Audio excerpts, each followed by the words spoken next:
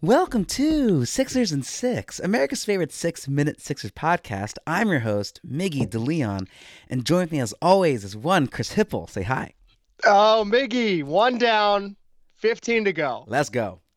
Chris, we are coming at the people after a big dub at the Wells Fargo Center against the Toronto Raptors, 131-111, in a game where there is one man who basically owns Philadelphia right now, and his name is Tyrese Maxey.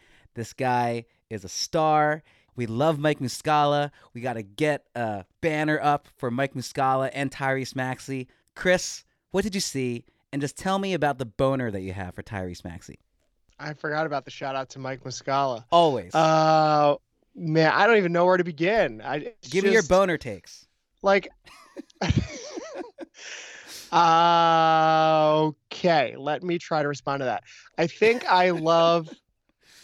So, like, there's a lot of Allen Iverson comparisons being thrown around, right? And I don't take those lightly. That means a lot to me personally. I think the thing that actually matches Allen Iverson most of all is that when Tyrese Maxey is thrown into high-pressure situations, he performs even better than expected.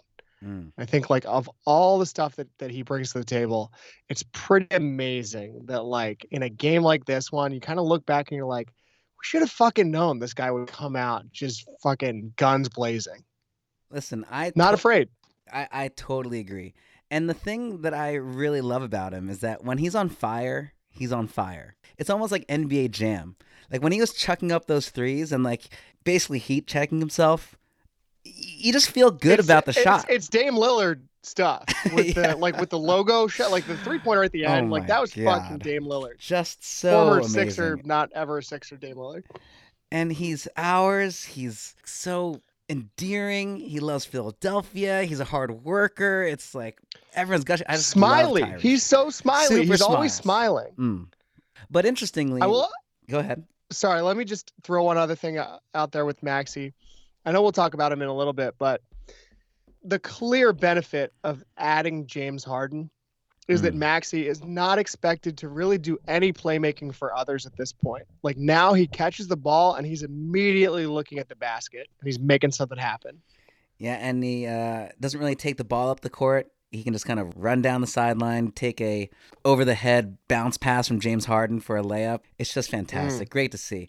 But, you know, Chris, as much as we want to fawn over Tyrese Maxey, we should be fawning over Joel Embiid, right? Not really a strong game, not like his most dominant performance, really, but obviously he's getting double, triple teamed all the time and it's kind of facilitating. What did you see from JoJo? If you look at the box score, not that great, but he just didn't need to be great, which is why this was such an interesting win. 19 points from Joel, which would be the lowest scoring game for him in over 2 months. Wow. The big takeaway is that he's got 3 guys on him most of the time. People are hanging off of his neck like fucking koalas. And we brought it up in a podcast, I think 2 years ago, specifically against the Raptors. What if Joel just decided to be the wingman? Like, the guy who has a girlfriend, but he's still going to go out with his boys and just, like, try to set up his friends. That's what he did.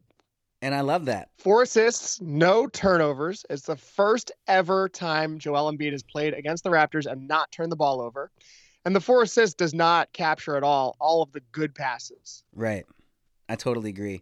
And just obviously when he's getting double and triple teamed, he's opening up the entire floor for the Tyrese Maxeys of the world, for the Tobias Harrises of the world. As much as we've been shitting on this guy all year, and he deserved it, to be fair.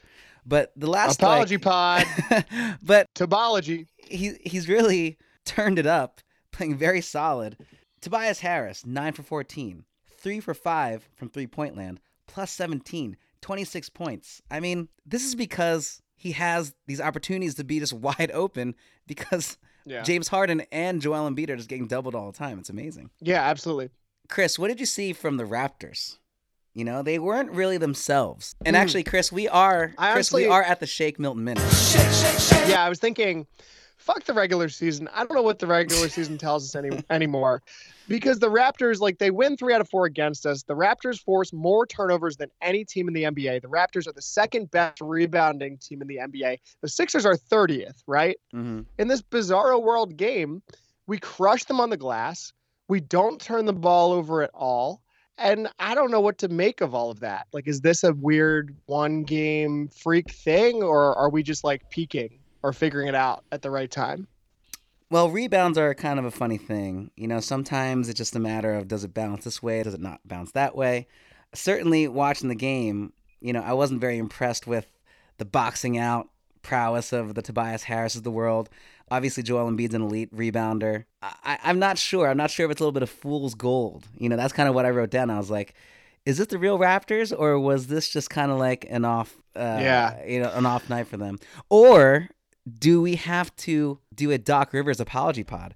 Is this a Doc Rivers 4D backgammon game? We should give a shout out to Doc. The team had a week of practices, and we just looked so prepared. We really did. Playoff preview for game number 2, Chris. What are your thoughts? Yeah, I mean, big question is, how does Nick Nurse respond? You wonder, because obviously the game plan was do not let Joel Embiid or James Harden beat you. And what's weird about it is, like, so obviously that backfired majorly. If you're the Raptors, do you stick with that strategy and hope that guys like Maxey and Tobias slow down? Or do you say, like, you know what? Maybe we let James Harden try to beat us. If I were Nick Nurse, I would try to let James Harden beat us, because That's kind of where I'm at too. you got to pick your poison. If James Harden can get his, I mean, listen, he scored 23 points the other night. It's not like it wasn't a bad showing, but he was just like such a great facilitator, something like more than 15 assists, I think. The big thing that he's already working on, though, is the whistle. He's such a baby already, complaining about Joel Embiid. Like, Joel Embiid's punching guys now. Obviously looking for some calls in game 2.